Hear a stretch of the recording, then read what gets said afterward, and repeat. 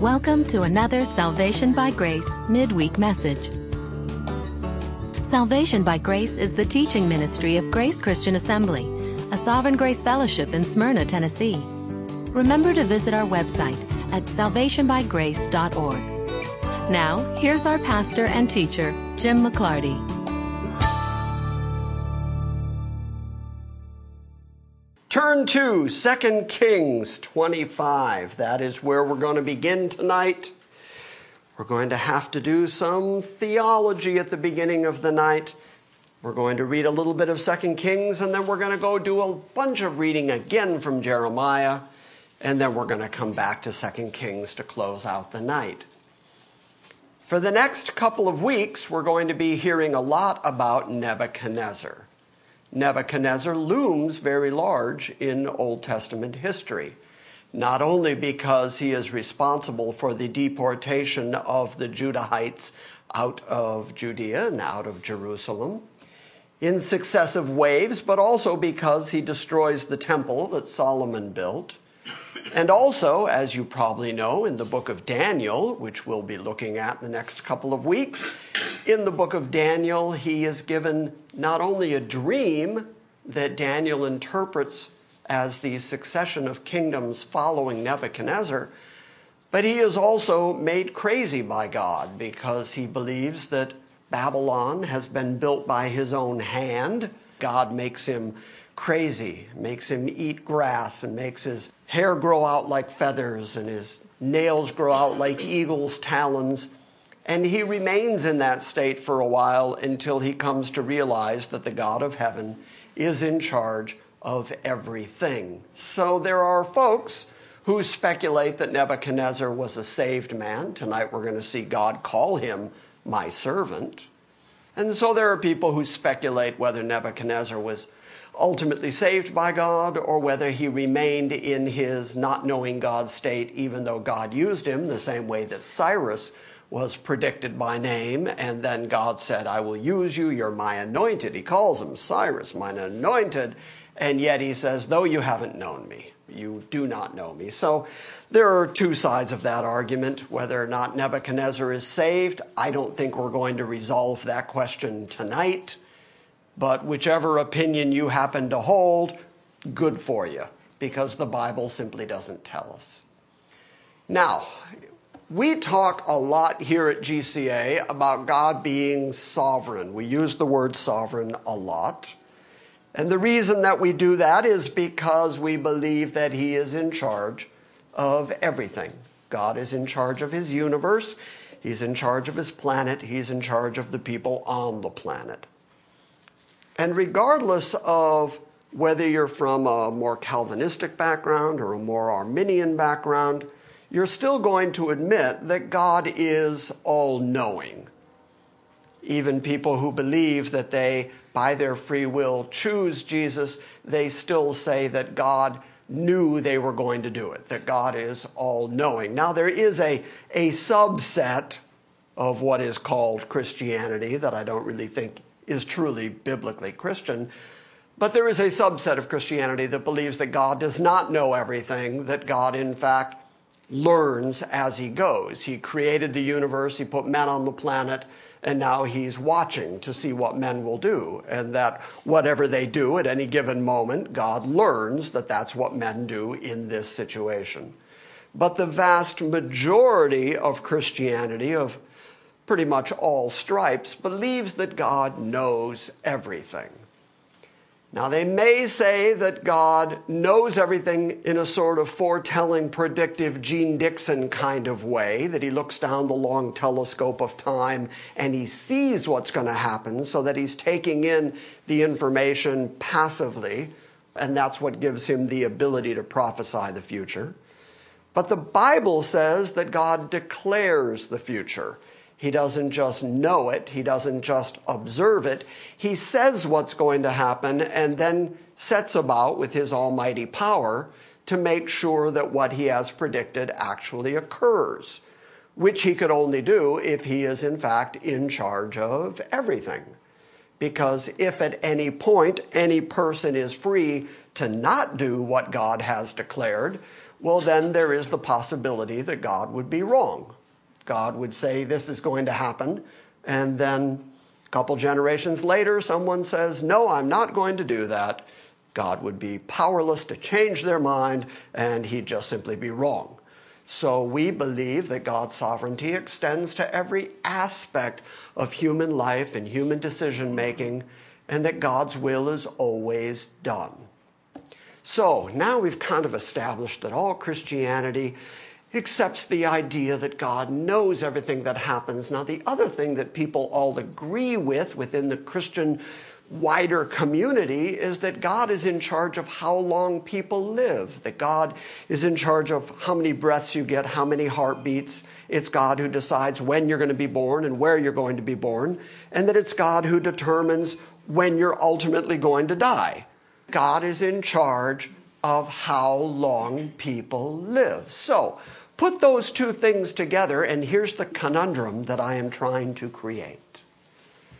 I had a conversation this past Sunday after church with one of our members, and he said that since I've come to understand God's sovereignty, it has given me a great deal of comfort and a great deal of confidence that I can get through these tough times, because bad things do occur, tough things do occur, and if God is not in charge of them, well, then that just happened randomly, and it happened without purpose. But if God is in charge of the bad things that happen, well, then he's giving me the strength, the power, the purpose for taking me through that bad thing. And what we're about to read tonight is just full of bad stuff. There's just a lot of bad stuff that happens here. And God takes complete credit for it. And this is the place where we have a bit of a conflict as people who do believe in God's absolute sovereignty when dealing with those who might say, well, God has a certain amount of power, but men are still free to do whatever they want. When the question of bad stuff happening comes up, they have a difficulty with it. But if God knows everything, then he knows every man who's going to do a bad thing, right? And if God's in charge of how long they live, then he could have actually killed them before they did the bad thing. But God allowed them to continue living even though he knew full well that they were about to do a really terrible thing. So I would argue that even the staunchest Arminian, once he admits to God's all-knowing and once he admits that God's in charge of people living and dying, that he has to also admit that when bad things happen in this lifetime, it must serve God's ultimate purpose, or else God would have stopped it. But the fact that he doesn't stop it, the fact that he allows it to happen, that's what we were discussing on Sunday after church. The fact that he allows it to happen means that it does have purpose. And I know for me, that was a huge awakening moment when I came to realize that the suffering, the trials, the problems of this life actually have purpose. Well, then I was able to agree with Paul when he would say things like, there is no temptation taken you but such as is common to man. But God is faithful, who will not tempt you beyond what you are able, but will with the temptation provide a way of escape that you may be able to bear it. Okay, well, you can only say that if you believe in God's sovereignty, that he sovereignly, purposefully brought about the trouble, but then also brought about the way of escape, and is going to bring about the endurance to go through it because God is faithful. You can't say that and not see that God is absolutely sovereign in all things. Well, terrible things are about to happen in Jerusalem. And God is going to use Nebuchadnezzar to come down on Jerusalem and destroy the temple and destroy Jerusalem. And many, many, many people died. And yet God's going to take complete credit for it.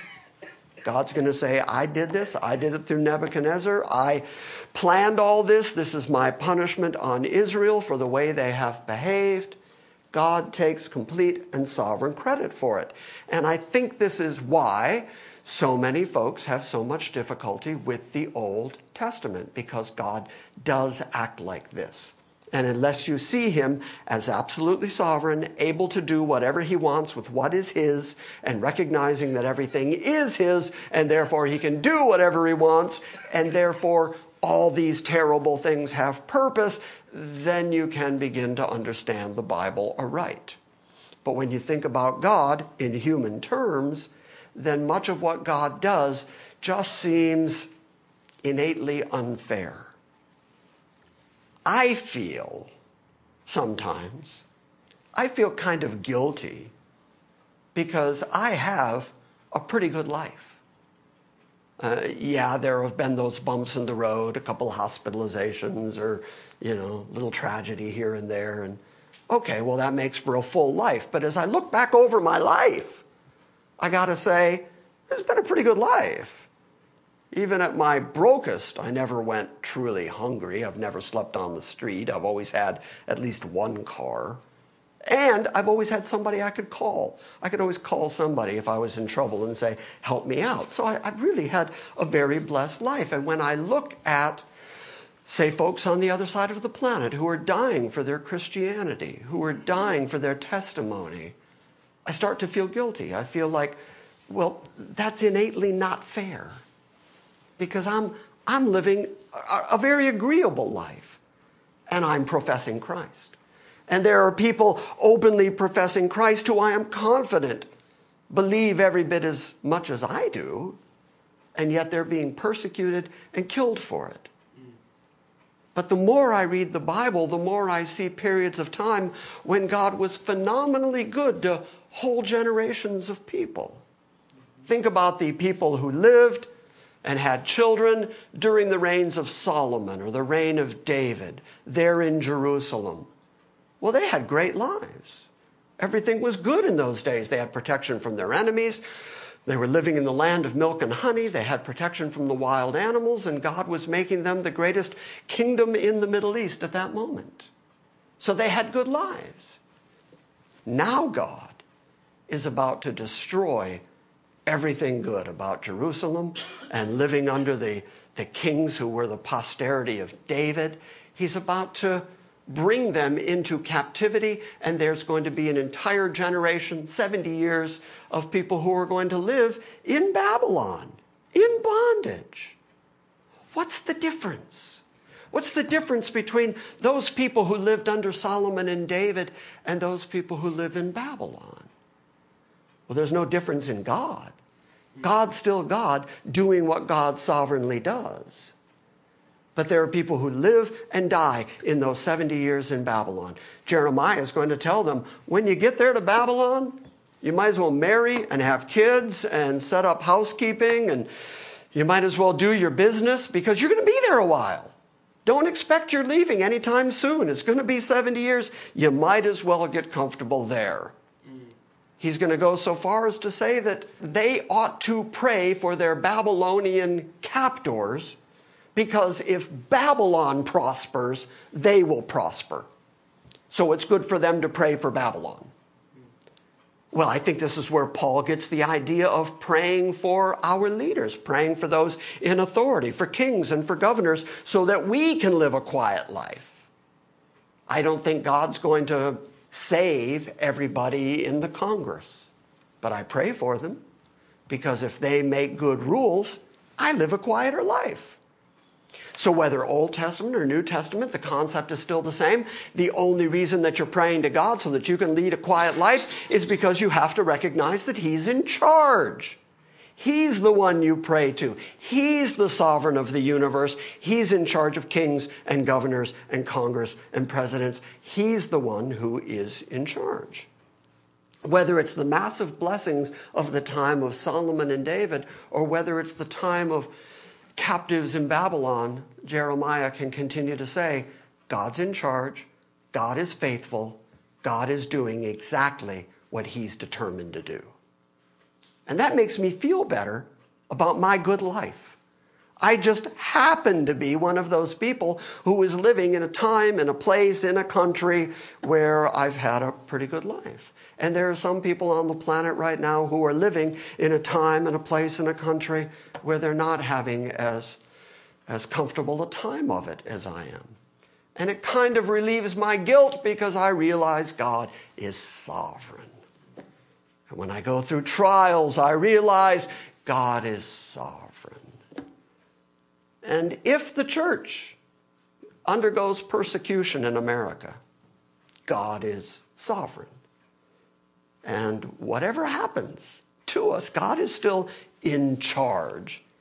And he takes credit for being in charge. So I said all that by way of introduction to say, as we're reading all this bad stuff, you're going to see God say, it's me, I'm doing all this, I take responsibility for all this, and we need to wrap our heads around that and recognize that whatever occurs in our lifetimes, that's what God has determined for us, according to his purposes.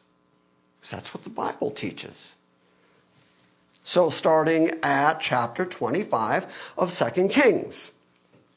Now it came about in the 9th year of his reign, on the 10th day of the 10th month, that Nebuchadnezzar, king of Babylon, came, he and all his army, against Jerusalem, camped against it, and built a siege wall all around it. So the city was under siege until the 11th year of King Zedekiah. Zedekiah is the king after Jehoiakim. Jehoiakim only ruled for a very short time and then was taken into captivity. And now Nebuchadnezzar has set up this king, Zedekiah, because now he's in so much charge and rule in the Middle East that he's even establishing the kings of the various countries around him. And in Jeremiah's prophecies, he prophesies to all those nations, Ammon and Moab and Egypt and all those areas that are all going to fall under the hand of Nebuchadnezzar, because God has decided that Nebuchadnezzar is going to be in charge in the Middle East, not only of all the men, but he's even going to say, I give him charge over the beasts. He's the ruler. And then Nebuchadnezzar is going to rise up and say, isn't this great Babylon which my hand built? And then God's going to say, now you get to be crazy because you forgot who's in charge. So the city was under siege until the 11th year of this king Zedekiah. On the 9th day of the 4th month, the famine was so severe in the city that there was no food for the people of the land. Then the city was broken into, and all the men of war fled by night, by way of the gate between the two walls beside the king's garden, though the Chaldeans were all around the city, and they went by the way of the Arabah. But the army of the Chaldeans pursued the king and overtook him in the plains of Jericho, and all his army was scattered from him. Then they captured the king and brought him to the king of Babylon at Riblah, and he passed sentence on him. And they slaughtered the sons of Zedekiah before his eyes, then put out the eyes of Zedekiah and bound him with bronze fetters and brought him to Babylon. Now on the 7th day of the 5th month, which was the 19th year of King Nebuchadnezzar, king of Babylon, Nebuzaradan, the captain of the guard, a servant of the king of Babylon, came to Jerusalem, and he burned the house of the Lord, the king's house, and all the houses of Jerusalem, even every great house he burned with fire. And so all the army of the Chaldeans who were with the captain of the guard broke down the walls around Jerusalem. Then the rest of the people who were left in the city, and the deserters who had deserted to the king of Babylon, and the rest of the multitude, Nebuzaradan, the king of the guard, carried away into exile. But the captain of the guard left some of the poorest in the land to be vine dressers and plowmen. We're going to pick up right there at verse 13 in just a few moments. So this first wave of deportees, this is all the educated folks, all of the artisans. You're going to see Jeremiah say it in just a moment, that Nebuchadnezzar initially took all of the people who would actually make Babylon better. Well, anyway, I was going to make a joke about the Trump ban.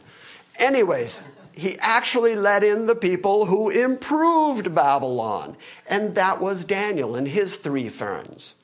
So Daniel and his companions and all the princes and all the artisans and all the people who can prove Babylon, they went in the first wave, but there were people who were left behind in order to be vine dressers and to just kind of make sure that the land wasn't overtaken by wild animals. And those were the people that Ezekiel was with. Ezekiel was in the second wave of deportees, and so that's why his prophecies begin with him having visions at the river Chebar and all that. That happens after this.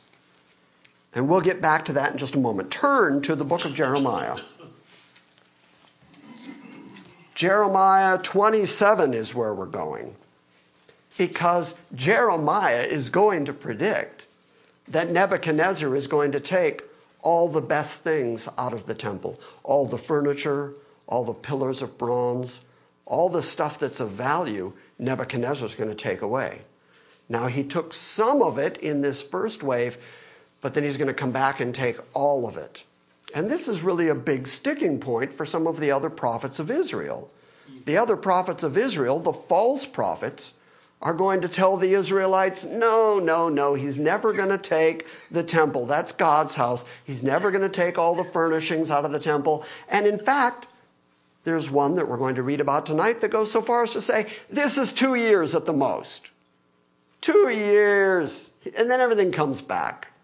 And Jeremiah is going to withstand him and say, no, false prophet, 70 years. They're going to be in Babylon. In the beginning of the reign of Zedekiah, the son of Josiah, king of Judah, this word came to Jeremiah from the Lord, saying, the reason we're starting at verse 27 is because Zedekiah is named right there, so we know that this is contemporary with Zedekiah being king.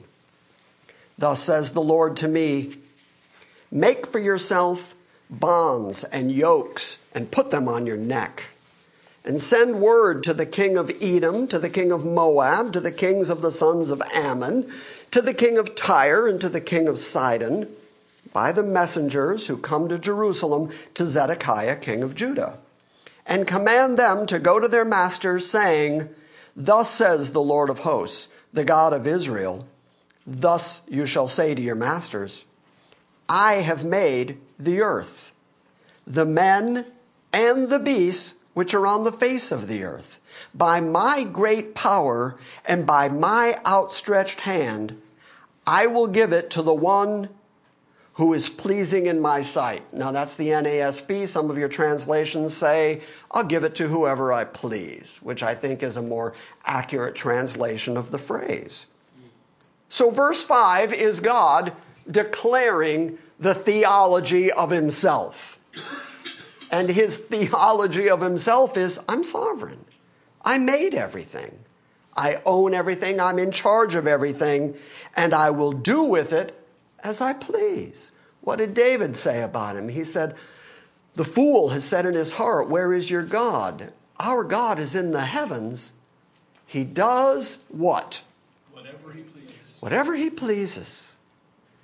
So here's Jeremiah saying the same thing. Start by telling your various heathen kings, your unbelieving kings, go and say, the Lord of hosts, the God of Israel, says, I have made the earth, the men and the beasts which are on the face of the earth, by my great power and by my outstretched arm.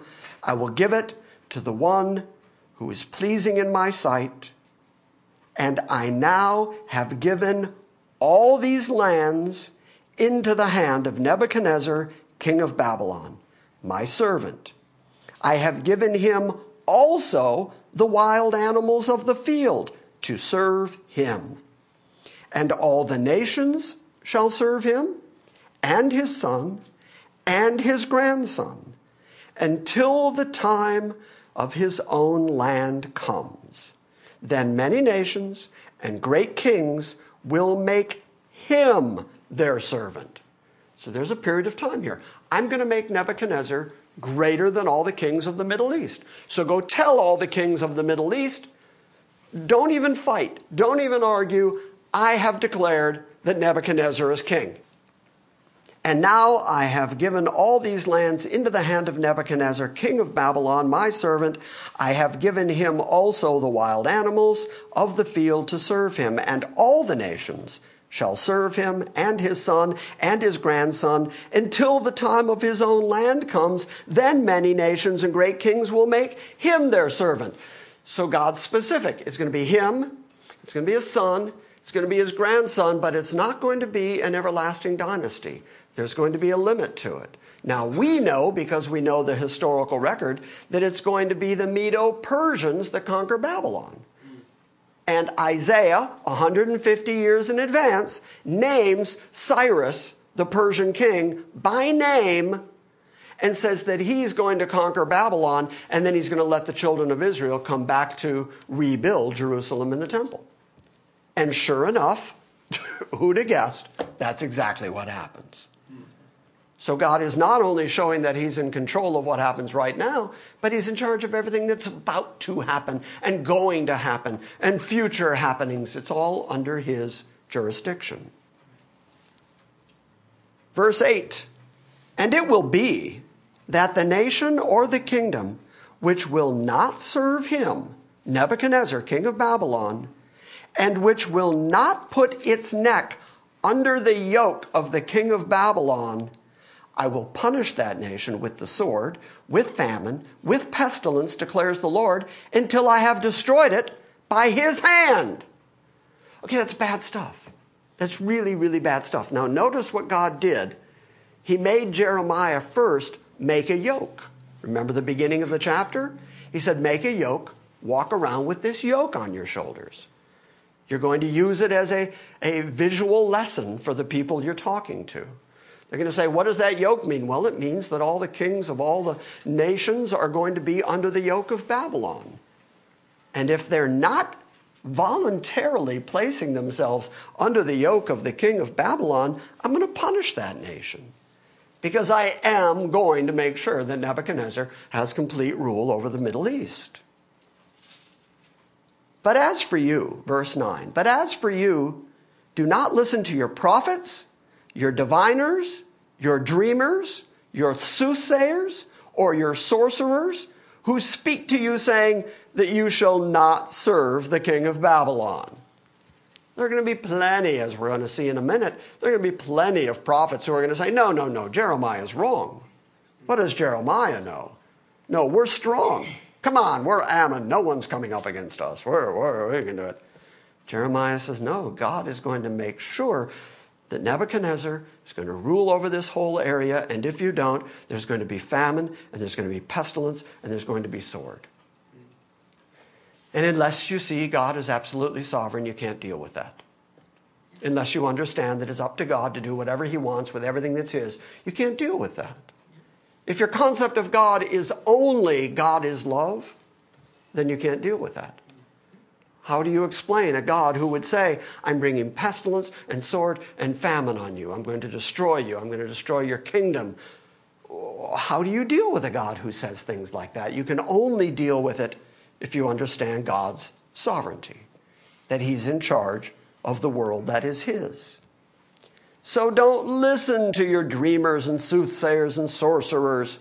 Verse 10, for they prophesy a lie to you, in order to remove you far from your land. And I will drive you out, and you will perish.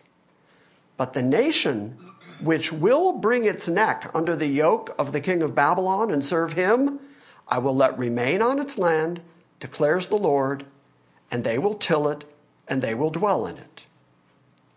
Now notice in verse 10 there that God did say that there are going to be people, dreamers, soothsayers, prophets, diviners, sorcerers. There are going to be people who are going to say, thus says the Lord. And he said, they lie. They all lie. Now these days it's a little more obvious, but there sure seems to be a lot of non-discerning people out there. Because some of these folks say such outrageous things.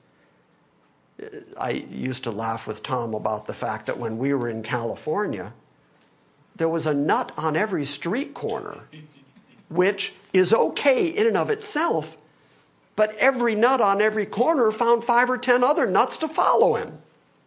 It was crazy. And now you have nuts with satellite TV stations and arenas, and they stand up and say, "Thus says the Lord," and thousands of people flock to them. Why? Because they tell them good things. God wants nothing for you but good. God wants you not to suffer. God wants you to be comfortable. God plans to make your life a big feather bed. Everything you ever want, God wants to give you. You can control angels. You can command angels to do your bidding. You're in charge here, not God. Well, that's the same thing they were saying back there. They were saying, no, God would never let Nebuchadnezzar rule this whole area. He would never wipe out our entire kingdom and all our people. He would never do that. Okay, so go find me somebody from Tyre or Sidon. They don't exist anymore. God destroyed impregnable Tyre under Alexander the Great. And so God has the complete ability to just wipe out people groups, which is hard to hear. I started out by telling you, there's a bunch of bad news tonight. This is not the feel-good message of the week. But God, who is sovereign, can say, do it my way, or I'll wipe you out. And by the way, he still says that today. This is my son, in whom I am well pleased. Hear him. He says, I'm the way, I'm the truth, I'm the life. No man comes to the Father but by me. And then people will try to get to God some other way. And God will say, you didn't do it my way. I told you what my way was. So God has always been in the business of saying, this is how you do it. Whether it was the priests, when he would say the high priest can come into the Holy of Holies once a year, but he has to be dressed like this. He has to wear this underwear. He has to wear these clothes. He has to have a turban on his head with a golden plate that says holiness to the Lord. He has to have a blood sacrifice, and he has to stand in front of the Ark of the Covenant and sprinkle the blood, and he has to have the right incense, and he has to do it completely my way, or I will not forgive Israel that year. So God is in charge of how you approach him, and he's in charge of how he doles out his justice. I gotta read. But the nation which will bring its neck under the yoke of the king of Babylon and serve him, I will let remain on its land, declares the Lord, and they will till it and dwell in it. Verse 12, and I spoke words like all of these to Zedekiah, the king of Judah, saying, bring your necks under the yoke of the king of Babylon and serve him and his people and live. Why will you die, you and your people, by the sword, by famine, by pestilence? As the Lord has spoken to that nation which will not serve the king of Babylon. Remember what we read in 2 Kings? That when the armies of Babylon came down, that the famine got so bad that people were trying to escape from the city. And that's how Zedekiah was ultimately captured and then taken, and his sons were killed. And he was ultimately blinded, because God will bring the pestilence and the sword if they don't do it his way, which was they were supposed to just bring their necks under the yoke of Nebuchadnezzar. Why will you die, you and your people, by the sword, by famine, by pestilence, as the Lord has spoken to that nation which will not serve the king of Babylon? So do not listen to the words of your prophets who speak to you, saying, you shall not serve the king of Babylon. There's that good news thing that the false prophets are so good at. No, you'll be fine. You'll be good. Don't worry about it. You shall not serve the king of Babylon, for they prophesy a lie to you. For I have not sent them, declares the Lord. So does that tell you that there are prophets in the world who are saying, thus says the Lord, that God did not send? That's right. That God did not give a message? They're just making up the message they would like you to hear, because if they tell you enough things that you enjoy hearing, you're more likely to write a big check and open your wallet and come back the next week. Do not listen to the words of your prophets who speak to you, saying, you shall not serve the king of Babylon, for they prophesy a lie to you. For I have not sent them, declares the Lord. But they prophesy falsely in my name, in order that I may drive you out, and that you may perish, you and the prophets who prophesy to you. Now look at God right here saying, they prophesy falsely in my name in order that I may drive you out. These false prophets aren't ultimately bringing you good. Even though they say that they're in favor of you and they're bringing you good, they are lying to you for the cause of me ultimately punishing you and driving you out of your land. So the false prophets are not simply harmless. The false prophets are actually doing damage. Then I spoke to the priests, this is verse 16, and to all this people, saying, thus says the Lord, do not listen to the words of your prophets who prophesy to you, saying, behold, the vessels of the Lord's house will now shortly be brought again from Babylon, for they are prophesying a lie to you.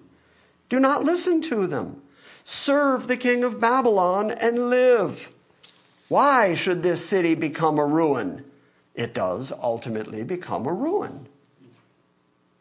But if they are prophets, and if the word of the Lord is with them, let them now entreat the Lord of hosts, that the vessels which are left in the house of the Lord, and in the house of the king of Judah, and in Jerusalem, may not go into Babylon. Now Jeremiah knows, and we're about to read it from 2 Kings, he knows that all those vessels, all the valuable stuff, all the bronze, all the treasures of the temple are all going to go to Babylon.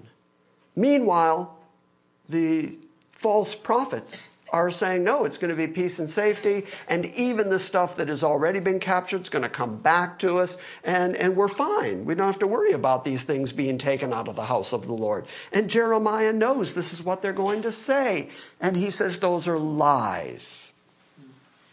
For thus says the Lord of hosts concerning the pillars, concerning the sea, concerning the stands, concerning the rest of the vessels that are left in this city, which Nebuchadnezzar, king of Babylon, did not take when he carried into exile Jeconiah, the son of Jehoiakim, king of Judah, from Jerusalem to Babylon, and all the nobles of Judah and Jerusalem. Yes, thus says the Lord of hosts, the God of Israel, concerning the vessels that are left in the house of the Lord, and in the house of the king of Judah, and in Jerusalem. They shall be carried to Babylon, and they shall be there until the day that I visit them, declares the Lord. And then I will bring them back and restore them to this place. So there's a time limit. God's going to do this. He's going to take them into Babylon. All the treasures of the king's house, all the treasures of the Lord's house, every good thing in Jerusalem is going to go into Babylon until God visits his people again and brings them back. So there's a time period here. Now, how can God say with great confidence, I know how long that's going to be, and then I'm going to bring them back here again?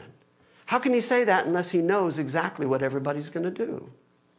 How can he say that unless he knows for certain that he has declared that the Medo-Persians are going to conquer the Babylonians, and that Cyrus the Persian is going to allow the Israelites to come back and rebuild their wall and rebuild their temple? That's the time of Nehemiah. That's the time of the rebuilding that's coming up in 70 years from now. How can he declare those things unless he knows it for absolute certain? Because so far the prophecies of the Bible have a 100% fulfillment rate. How can God know this? Because he's sovereign. Because he's in charge. And what I'm driving at tonight is he's not just in charge of the good stuff that happens. Far too many people have a concept of God that God is only in charge of the good stuff. But listen to all the bad stuff we've been reading that God says, I'm in charge of that. I'm doing that on purpose. And I'm doing it to my people, to the people that I've chosen, to Jacob, my elect. I'm doing it to the very people that I love. I'm doing it to the very city where I have chosen to place my name, to my temple where my worship goes on. I'm doing all this. It's bad, it's bad, it's bad. But God is not limited by human concepts of goodness and badness. Everything he does is predicated on his holiness and his righteousness and his justice. And therefore, he brings about the blessings and the problems of this life to ultimately establish his rule, his reign, his holiness on planet Earth. So then I spoke to the priest, this is verse 16, and to all the people, saying, Thus says the Lord, do not listen to the words of your prophets who prophesy to you, saying, Behold, the vessels of the Lord's house will now shortly be brought again from Babylon, for they are prophesying a lie to you. Do not listen to them. Serve the king of Babylon and live. Why should this city become a ruin? But if they are prophets, and if the word of the Lord is with them, let them now entreat the Lord of hosts, that the vessels which are left in the house of the Lord, in the house of the king of Judah, and in Jerusalem, may not go to Babylon.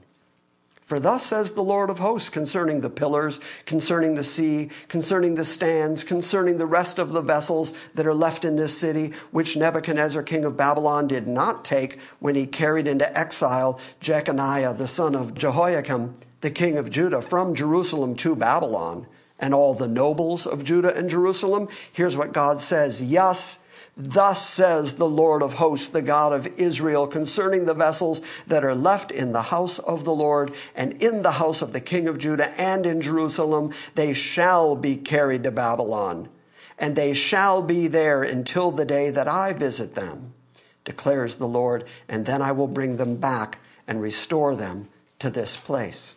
Go to 2 Kings. I told you we'd be back there. I hope you kept your finger there. Of course, no one did.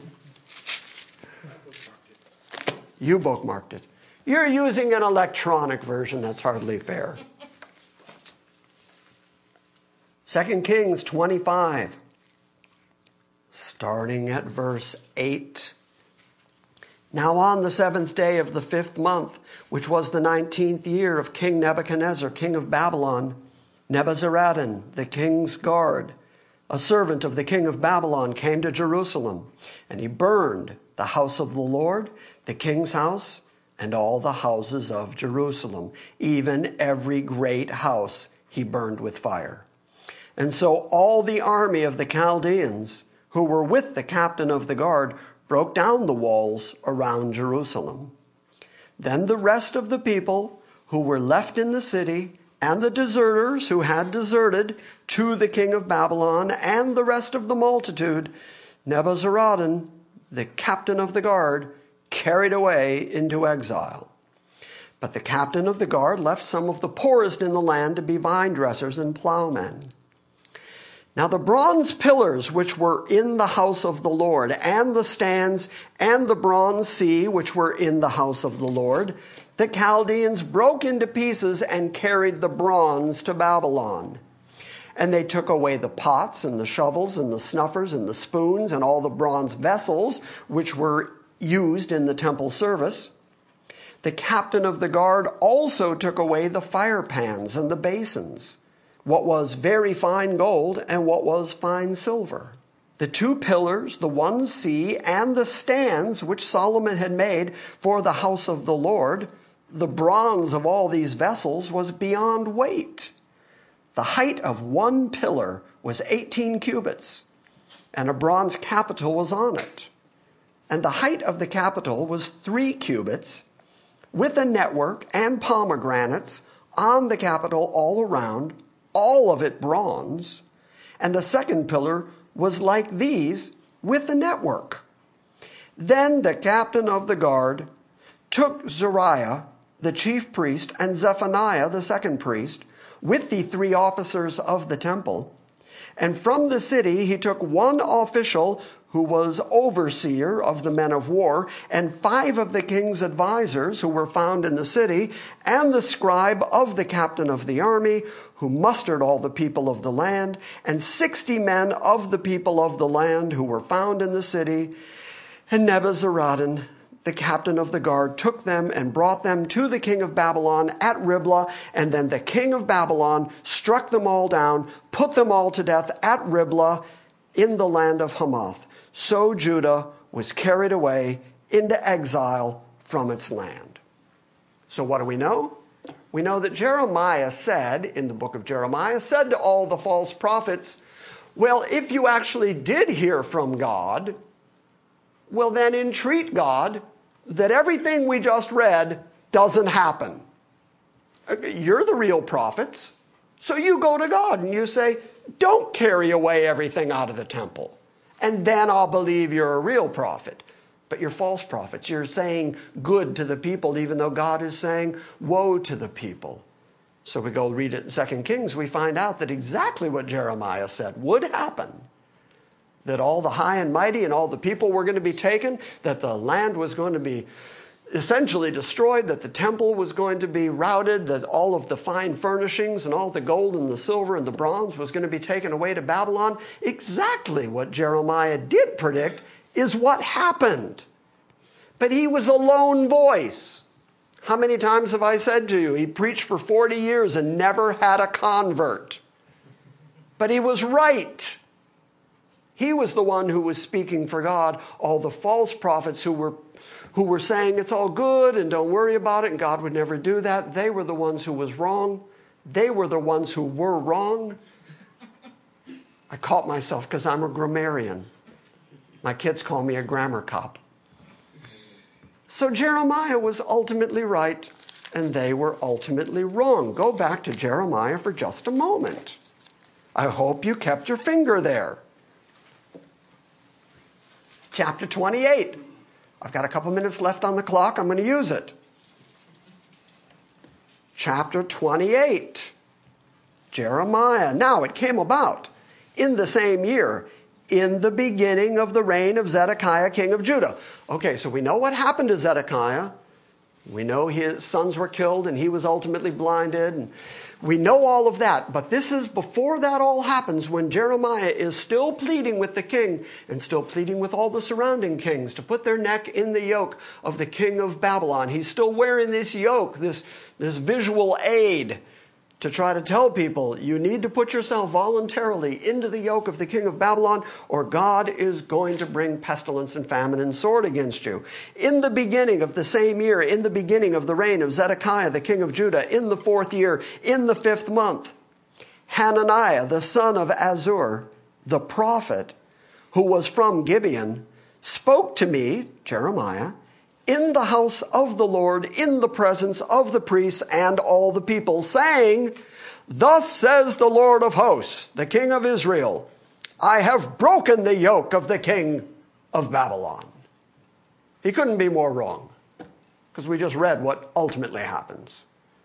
But here he is standing up in the temple, in the house of God, among all the priests and all the people, saying good things are going to happen. And God says, I have broken the yoke of the king of Babylon. That's not true. None of it's true. Notice, by the way, and I'm just going to throw this out there, do with it what you want. Notice that Jeremiah is naming names. Notice that Jeremiah is saying, this guy right here, I'm going to tell you his name, I'm going to tell you who his dad is. He's wrong.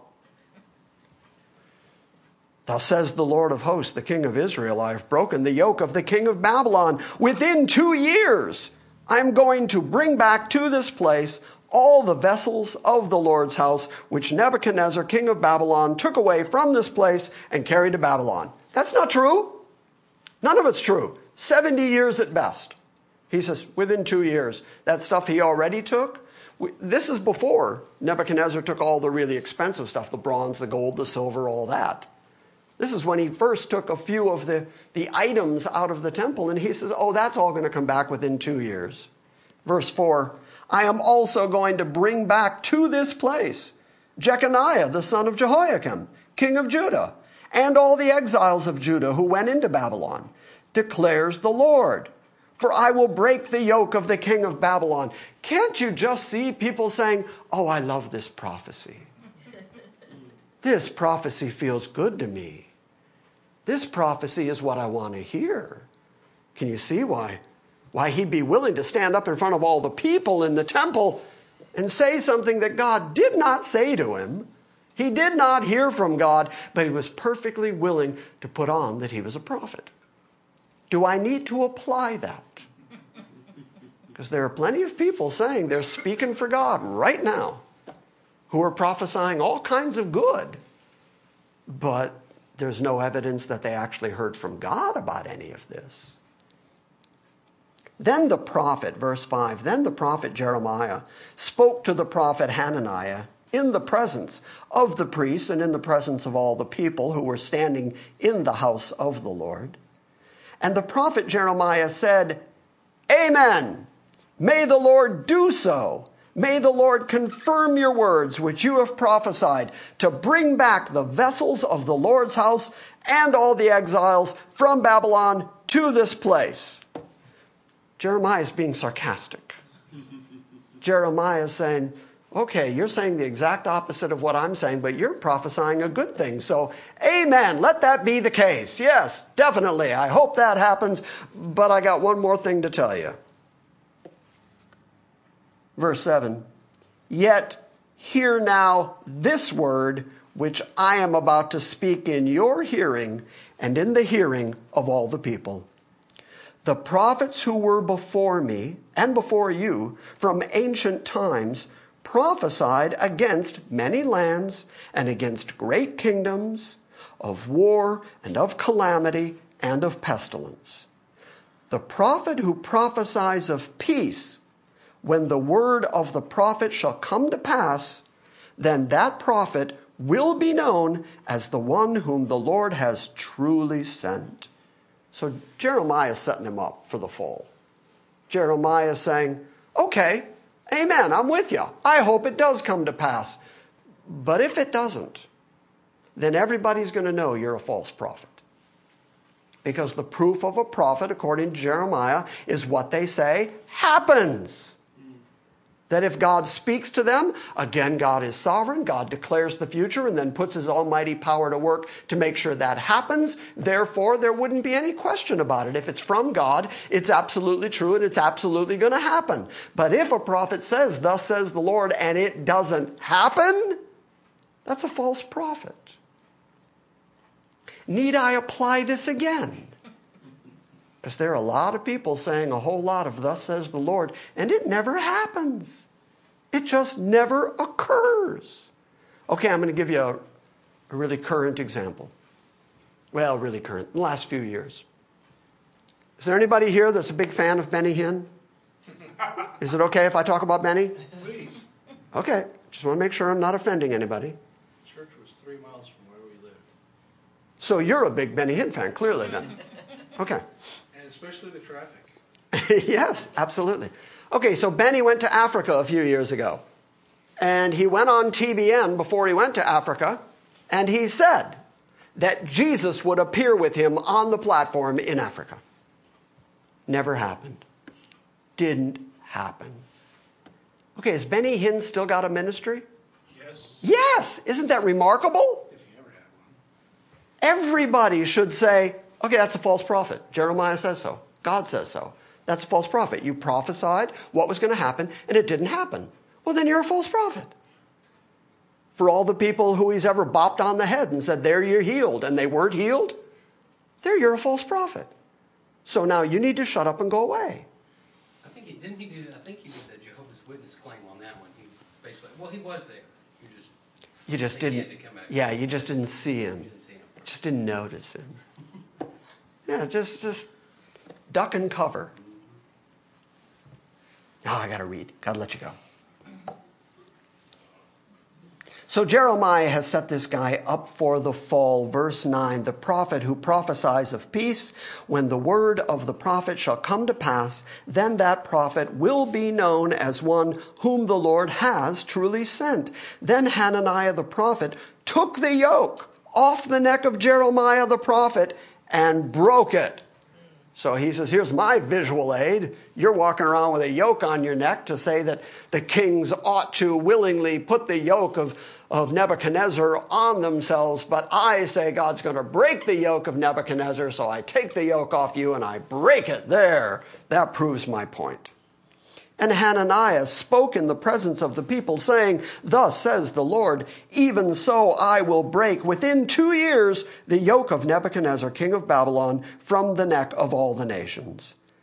Then the prophet Jeremiah went his way. And the word of the Lord came to Jeremiah after Hananiah the prophet had broken the yoke from off the neck of the prophet Jeremiah. And God said, "Go and speak to Hananiah, saying, 'Thus says the Lord, you have broken the yokes of wood, but you have made instead of them yokes of iron.'" Okay, God's saying it was going to be bad. But now, because you've prophesied peace to these people, it's going to be worse. The captivity is going to be worse. Not just a yoke of wood. A yoke of iron is going to be on your necks. "For thus says the Lord of hosts, the God of Israel, I have put a yoke of iron on the neck of all these nations, that they may serve Nebuchadnezzar, king of Babylon, and they shall serve him. And I have given him the beasts of the field." Then Jeremiah the prophet said to Hananiah the prophet, "Listen now, Hananiah, the Lord has not sent you, and you have made this people trust in a lie." Don't you wish there were more preachers willing to talk like this to false prophets? Amen. I do. I wish there were more people sitting in pews that would hold their preachers responsible. I just wish that this standard was held in the church today. "Listen now, Hananiah, the Lord has not sent you, and you have made this people trust a lie. Therefore, thus says the Lord, behold, I am about to remove you from the face of the earth." Don't you wish God still did that? That would make things easier. You turn on TBN one day and there's nobody on there. You go, oh, God removed them from the face of the earth. That worked out well. "Behold, I'm about to remove you from the face of the earth. This year you are going to die because you have counseled rebellion against the Lord." Okay, this tells us that false prophecy is not neutral. False prophecy is not just another person trying to lift themselves up a little bit. It's not passive. It is, in fact, rebellion against God. Because God's word says what God is going to do, and this person is out saying, God spoke to me and said something completely different. And so they're actively acting in rebellion against God. And because of that rebellion, God removes him. So Hananiah the prophet died in the same year in the 7th month. And as we know from 2 Kings, he was wrong. He was completely and totally wrong in everything that he prophesied. So there were and there are plenty of people who claim to be speaking for God. John writes in the New Testament, test the spirits, because not every spirit is from God. Not everybody who claims to be speaking for God is speaking for God. The safest place to be is to just stick to his word. This is what God has said, and not express a whole bunch of opinion, and certainly not get hyper-spiritual and start saying, God has talked to me. I was in my living room this morning and brushing out my beard when suddenly God said, hey, Jim, I got something for you to tell these people. There's nothing like that anywhere in the Bible. There is only God's prophets chosen by God, sent to God's people in order to tell God's people the things that God has said. And in this day, the safest way to tell people the word of God is to just stick to the Bible. And so that's what we do here at GCA. We just pound the word, pound the word, pound the word. So if you get nothing else out of tonight, if you leave here, get in your car, turn to your wife and go, what was he talking about? If you get nothing else out of tonight, recognize that whether it's Old or whether it's New Testament or whether it's the beginning of Genesis or whether it's Nebuchadnezzar in the book of Daniel, which we're going to look at, whether it's Pauline theology or whether it's Jesus walking around with complete authority over everything, it is God who is absolutely sovereign over his creation, and he declares time and time again, everything is mine and I can do what I want with it. And therefore, we have to assume that whatever happens is what God intended to have happen. Because there is no chaos in his universe. There is no happenstance. There is no luck or chance. Nothing happens that catches God by surprise. Remember the old preacher phrase, did it ever occur to you that nothing ever occurred to God? Nothing ever happens that God is caught off guard by. God is in charge of his universe, and that can give you great comfort because not everything in this lifetime is going to be chocolate and feather pillows and roses and rainbows. Every once in a while, it's going to go hard on you. But the God who is in charge is taking you through it on purpose, for his purpose, in order to grow your faith, your confidence, and your dependence on him, because he's in charge of his people. You got all that? Yes, sir. It doesn't matter where you look in the Bible, you keep coming back to the same theology. God's in charge. Right? Yes, sir. All right, then I'm done. We didn't get quite as much stuff as I planned to tonight, but there's always next week. So come back next week and, we've got so much to do still. More Jeremiah and then Daniel. And then the end of the book of 2 Chronicles, which is running kind of parallel to 2 Kings at this point, is going to say, just before the book is closed, it's going to say that Cyrus rose up. And that's going to take us into the time of Esther and into the time of the Persian kings. And there's just so much still to talk about. And it's all going to redound to God's glory.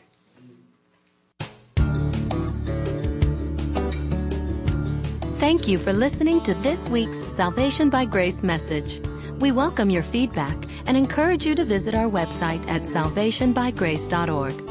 And we invite you to join us next time when we gather around the Word and study the sovereign grace of God.